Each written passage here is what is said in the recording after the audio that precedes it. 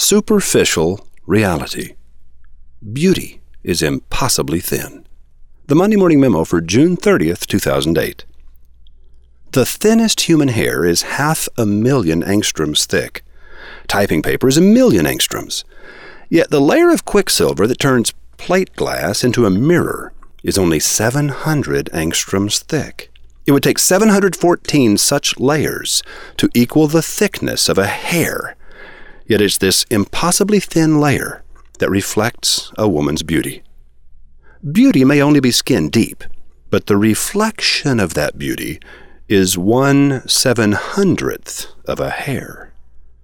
Spray a coat of varnish onto a globe of the earth, and the thickness of that layer will accurately represent the blanket of air that surrounds our planet. Yet all the beauty of life on earth is contained in that thin outer skin. Likewise, the nutrition in most vegetables is contained in the outer surface. So don't scrape your carrots, don't peel your potatoes or apples. The outer skin is where the vitamins hide. The outer layer of the brain, the cortex, is only a fraction of a centimeter thick, yet all the higher functions happen there. Are you beginning to see a pattern? I'm not yet certain what this pattern might mean or how deep and wide it may go, but I'm certainly going to investigate it. What will I discover? Does value always ride close to the surface? Or is that an oversimplification? Let the journey begin. Do you want to come along? If you can think of another example of how value rides the surface, respond to this week's e-poll through the hyperlink at the bottom of the page. It's the Monday Morning Memo for June 30th, 2008 at mondaymorningmemo.com. Are you, like me, drawn to recurrent patterns? They seem to whisper, saying, "When a thing is true, it's always true.